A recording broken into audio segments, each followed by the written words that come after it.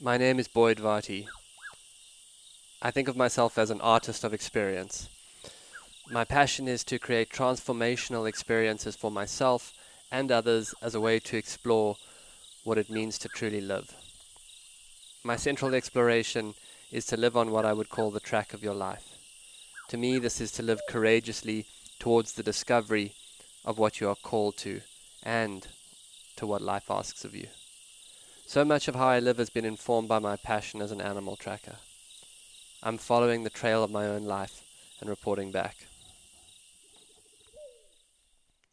This show is a daily broadcast from a treehouse on the Londolozi Game Reserve in the wild eastern part of South Africa.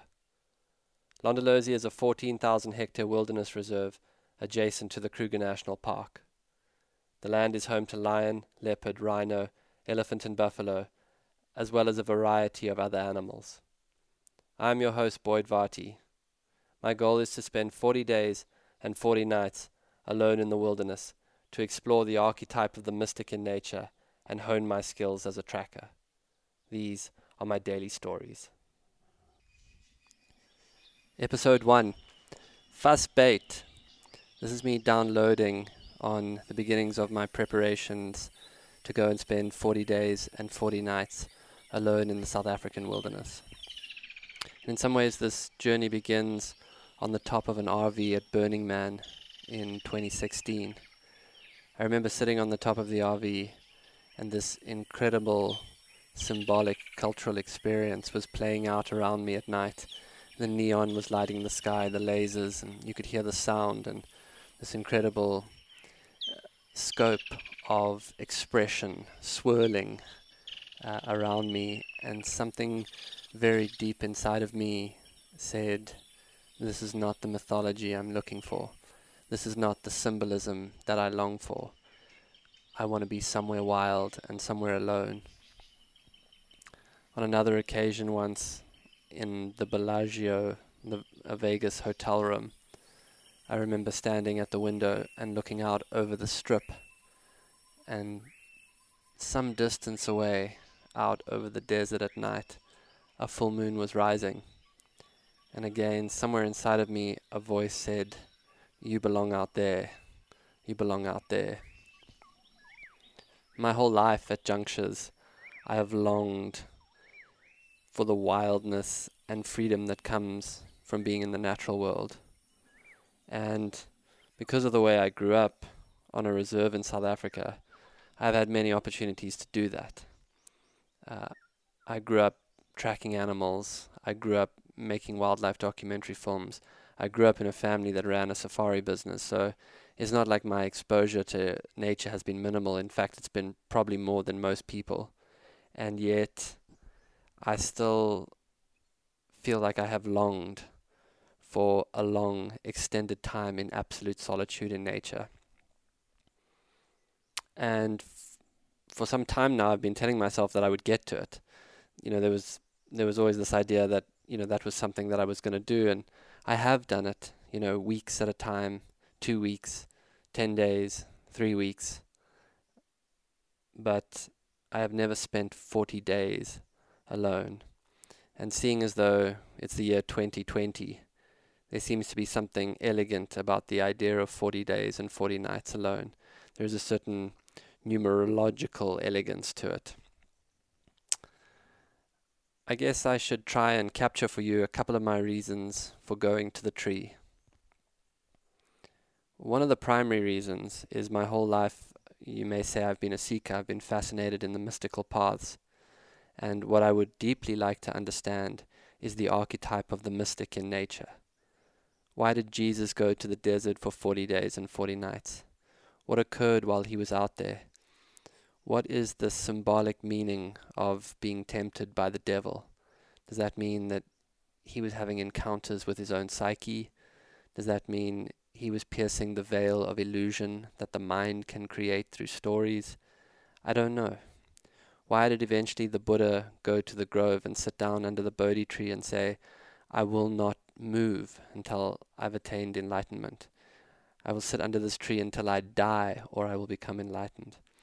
And why did the great mystic and one of my primary teachers, Byron Katie, start going out into the desert alone after she had her awakening experience in 1984. So one of the core goals is I would like to explore and understand the idea of the mystic in nature from inside the experience. I can read endlessly about the Desert Fathers. I can read accounts of John the Baptist going into the wild, and yet there is something about the solitude of being inside that experience myself that fascinates me. So that is certainly one of the reasons I would like to go into the mystic in nature from the inside. Another reason is that it feels like a moment in time. Right now, with the arrival of COVID-19, dismantling the way that we have lived, the earth is probably the most quiet it's ever been. And I've always had this idea that one of the reasons the mystics went to nature was to hear the creator, the audible life stream, the current, the underlying vibrational energy, to hear it speak through its creation. And there's something about the idea now that planes are grounded, cruise ships are away, and there's just a kind of quietude coming into the world that feels like it could be very, very energetically supported. On top of that, every responsibility I had has been cancelled. All my retreats are cancelled, the safari business has gone quiet, the world has gone quiet. And people all over the world are in isolation. They've locked themselves away in different environments. And so it seems as if the world is asking in some ways right now for solitude, for isolation. And yet what it is also asking is to see if we can find, in truth, a deeper connection to everything through that isolation. And so I'm interested in that idea. And another reason, perhaps, is that I've always been interested in the Franciscan consciousness. I'm not I wouldn't call myself a Christian by any means, but I am interested in the Christian mystics, as I'm interested in all mystics. And I've always been fascinated by St. Francis's story, the idea that he gave up a life ordained for him as a rich merchant, and to go and live quietly in nature. This is an idea that's very, very interesting to me. And St. Francis is the only saint depicted as looking down to the ground instead of up to the sky, and he's always seen with animals around him. And so one of the things that I'm excited to explore is to go into the consciousness of wild animals by living like them, immersed in their environment, spending days in their dimension of time, exposed to the temperatures they face, the rhythms they face. Renius, one of the great Shangaan trackers, always used to say to me that in order to understand the animals, you must live like an animal. And so there's this idea that I will be out in a wordless dimension. Nature is a place where there's not a lot of words spoken, and so the verbal mind starts to give way to something wordless. And I'm also interested in just the scope of that kind of stillness of time. I mean, you can imagine when you're awake, you're alone by yourself in nature, you wake up at maybe 5 a.m, you could do, a couple of hours worth of activities, and then it's 10, and the day still lies ahead of you. And so what you see in the animals is a natural rhythm starts to take them between action and rest, curiosity, play, and then rest. And I'm hoping that just by being inside of that, I can get a deeper sense of the way the animals are. And in that way, I think that I will improve as a tracker too, someone who has authentically spent hours out on the land. And so another one of my motivations is definitely to enter into the consciousness of nature, enter into a wordless consciousness, and enter into a different relationship with the dimensions of time. I've also my whole life been fascinated by the idea of wildness and wilderness. To me, some of what is lost in modern life, and I'm lucky to live between the wilderness and the United States, so I have this kind of dual view. But what I see that is lost in modern life is our relationship to the way meaning and symbol permeates life. And, one of the ways to play with that in this moment is if you were to close your eyes and I simply said the word mother to you. Mother. And if you sat with that for a moment, you might see that an image would flash. And with that image of mother, without you doing anything, arise a whole lot of associations. Some people, a deep feeling of nurturing and love and gentleness might arrive. To other people, there might be a strong sense of contempt. But immediately as you say it, something inside you constellates around your understanding of mother, not as the person who raised you, but as a symbol of something in your life, a symbol that is infused with meaning. And what it seems to me is that in a society where everything is a commodity to be consumed, somehow the meaning structures around certain symbols start to fall away. So part of going out into wilderness is to explore how being in wilderness infuses my life with the symbology of what it means to be wild and free and alone. I'm interested in what being in wilderness helps me become as a man. I'm interested in places it helps me find in myself. I'm interested in energies that arise alone out there. And I should say to you that I in a lot of ways do not feel ready for this. I long for the meaning that this type of encounter can bring into my life, but I don't know if I'm ready for the journey. The idea of 40 days and 40 nights alone versus the reality of doing it is, as this time is suddenly rushing up on me, really starting to dawn on me. I feel in some ways mentally unprepared for 40 days and 40 nights alone. And, I might just ask you at that juncture to try and think back on where you were 40 days ago. You might look into your diary and glance back, and that'll give you a sense.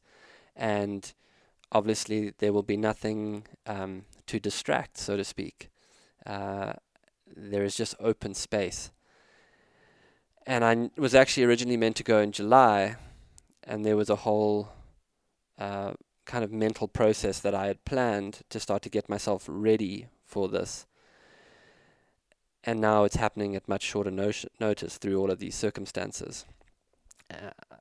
I'm afraid that it's too long. I'm afraid that I will be unable to do it. I'm afraid that all of my shit will come up, which I'm certain it will. I'm afraid of being alone with no contact to the outside world. Yeah, so I guess I'm just working my way towards that, through that at the moment, as I'm slowly starting to prepare. And obviously, going in the next few days, there's a whole lot of logistical things that need to happen. A lot of people ask what I will do for food. I'm not going to be living off the land. I will receive, I'm going to take fruits, vegetables, nuts, raisins, that sort of thing. I will receive a food drop probably every 10 days or so. Meat, on the other hand, I plan to rob from predators like the old Shangaan hunter-gatherers did for hundreds of years in this area. The idea is that you find the tracks of lions or leopards and you follow them like people did for thousands of years on the plains of Africa. And if you find them on a kill, you run in and you borrow some of the meat from them. And of course, this is no doubt what I call a home idea. Home ideas are great ideas when you are all safe and sound and comfortable, miles from the reality of what that might take. But seeing if I can attain meat using the ancient art of tracking is one of the things that I'm definitely interested in. All of this to say that I will have to, as they say in Afrikaans, vasbyt. Vasbyt is an Afrikaans word that roughly translates into bite down. Vasbyt was a term used by the legendary South African Special Forces that basically means endure. No theory, no pontification. You just fucking vasbyt. You haven't eaten, you're tired, you're cold. Vasbyt. You might die of exhaustion. Vasbyt. Your feet are covered and blistered and you're severely dehydrated. Vasbyt. And definitely vasbyt is a lost way in a world where there's this weird preconception that we deserve to be happy and comfortable. In fact, you shouldn't be inconvenienced or uncomfortable in any circumstance. So my mental approach right now is to get the logistics together to slowly start to get my head into a fussbait mentality. Yeah, just to try and get myself deep into the fussbait mentality and just to handle things as they evolve and to be with the process as it evolves. Obviously, there's a spiritual component to this. I will meditate. Numerous thoughts will come up as to why I can't do it and shouldn't do it. And hopefully, in the meditation and in the practice of being able to watch my mind, I will not instantly identify with those. I will have a little bit of the spaciousness required just to watch them and to be with whatever is arising. That's obviously this deeper spiritual component, to try and be with myself, to try and be still with myself, to try and turn my attention into the stillness underneath the endless stream of thought, and to attune myself to the rhythms of the natural world. I want to try and tell you this story well. I will probably not be great at it at first, as there's something incredibly weird just about talking to yourself and musing to yourself alone in a tree. But what I will try and do is imagine that we are around a fire and I'm just telling you day to day about what has occurred, what's going on with me, what I'm feeling, and I'm hoping that it'll come out in a way that will be worth listening to. I should say too that the storytelling component of this is an important part of it for me. I had wonderful debates with many friends on the build up to this about whether I should even try and share the story while it's happening or not.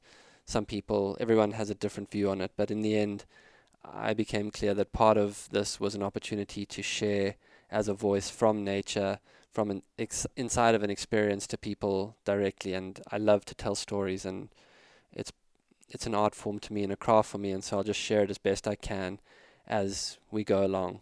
And I realize that it flies against traditional solitude retreats, but it's what I feel called to now, so I'm doing it. I'm also the architect of this experience, and so I'm trying to create something that is both meaningful to me, but also feels like important work, an opportunity to broadcast, hopefully a feeling and a frequency live from nature. My exile will be different probably in a few ways. I will try to share simply how the day unfolds and what happens to my state of consciousness as the solitude and the practices of meditation and tracking deepen. I've decided I will allow myself the opportunity to walk and go tracking wild animals. Tracking is an ancient art form and it is my passion. And part of why I'm doing this is to improve my skill set as a tracker. I will work out hours and hours of walking, but probably in other ways too. Tuning my body to the lifestyle of an elite tracker feels important to me. I've known trackers who seem to have just endless physical capabilities, men who could walk, without water, without food, from sunrise to sunset.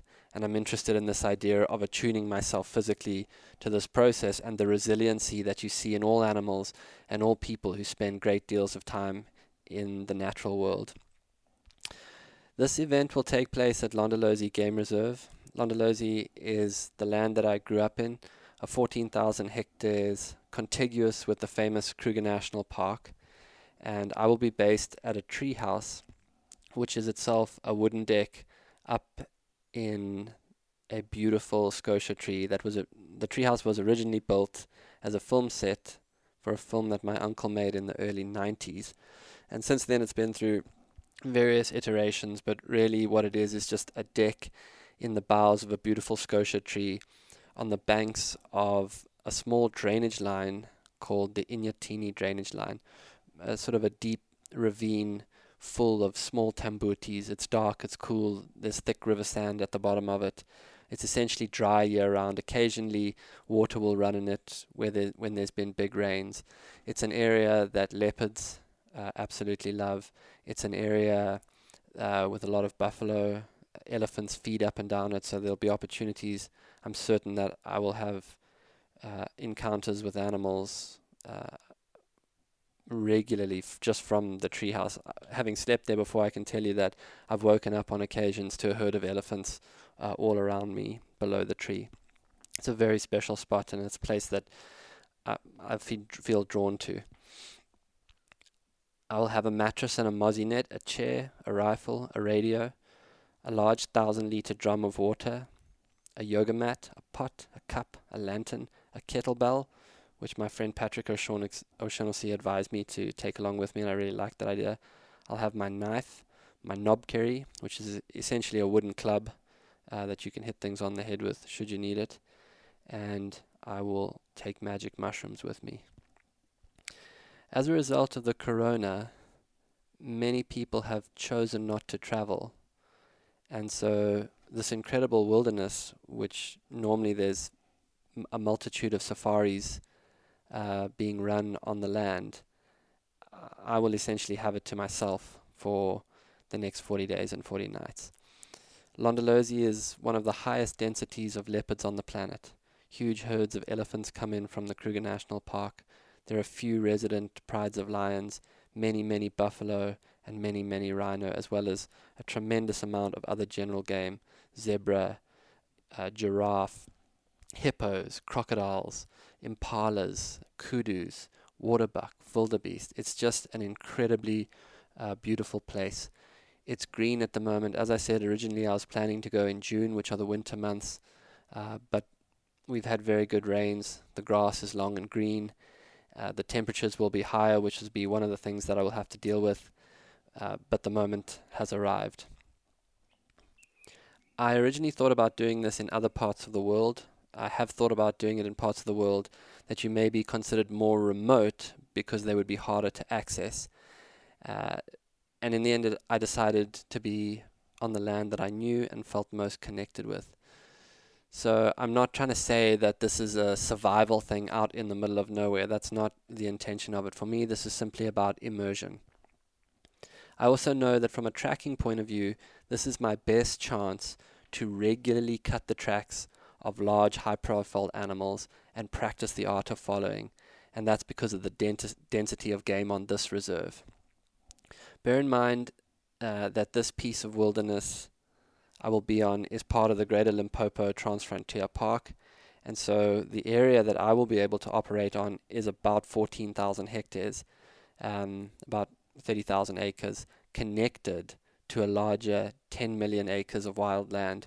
So if you were to get onto the high ground somewhere and look east from where I will be living up in the tree, you would look towards one of the largest game reserves in the world, about 10 million acres of wild land. So friends, that's a little bit of an introduction. I hope to take you well on this journey and share the stories that come. My sister and brother-in-law will be uploading as best they can. They will be collecting the audio from a designated spot where we're gonna have a drop spot. Occasionally you might hear my sister or Richard cut themselves in post-production to give you information. You can also leave questions for me to answer, and they will bring the questions out and tie it in a little tied piece of paper, kind of like an unusual little mail drop, and leave them there, and I'll be happy to answer them as things go along. You can follow along at the various platforms that we'll set up to follow along. I don't even know what those will be yet. Right now, I'm trusting them to work out how to share this well, and I'm just starting to get my head into this endeavor. I'm doing this right now because this is what the track of my life is pulling me towards, and for a long time now I've tried to live towards what I know to do from the deeper parts of myself. I feel a tremendous amount of resistance appearing inside of me. I feel like there are so many reasons why I can't do this. I'm afraid that I won't be able to get through it. Suddenly 1,000 reasons seem to make it an impractical time to be doing it, and then underneath all of those reasons why it's unpractical, a deeper knowing. And so the time has come now, and I hope together we can all fuss bait.